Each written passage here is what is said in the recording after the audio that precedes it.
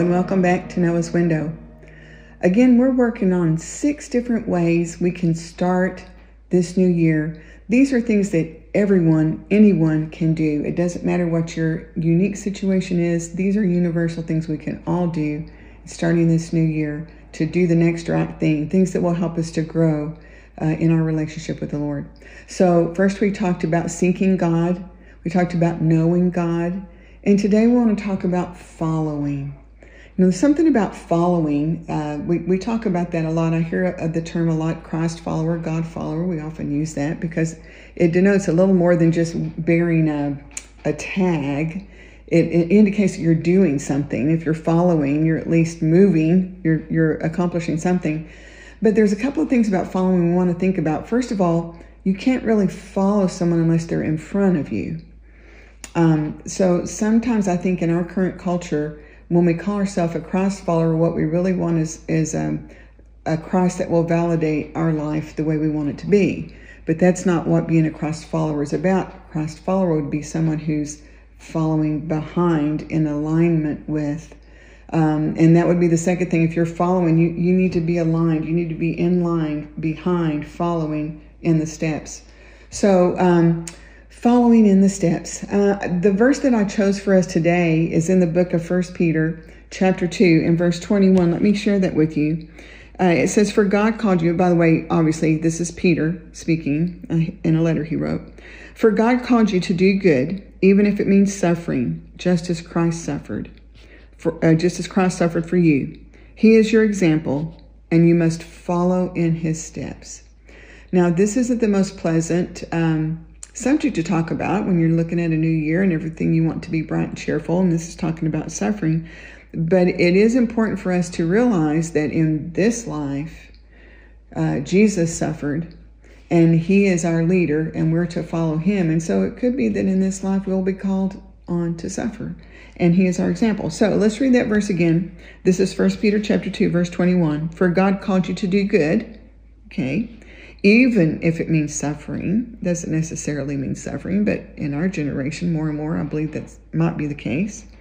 "Just as Christ suffered for you." Oh, the "for you" part's important, isn't it?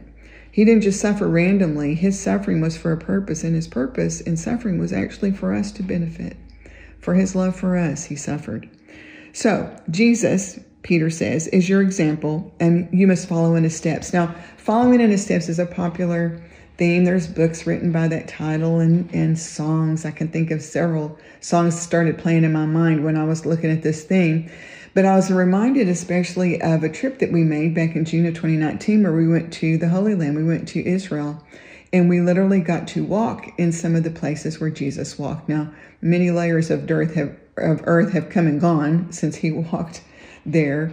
But it was thrilling to see with our eyes and touch with our hands and walk along places that very likely he had experienced when he was here on this earth.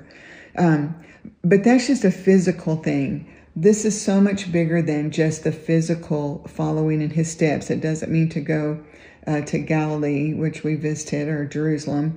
That's not the following in his steps that it's talking about. So I want to read on in 1 Peter chapter 2 to give you the examples that Peter gives us, because these are pretty sobering, important examples that he gives us. Because he said, after he said, you must follow in his steps, this is what Peter goes on to say. He never sinned. This is speaking of Jesus. He never sinned, nor ever deceived anyone. He did not retaliate when he was insulted, nor threaten revenge when he suffered.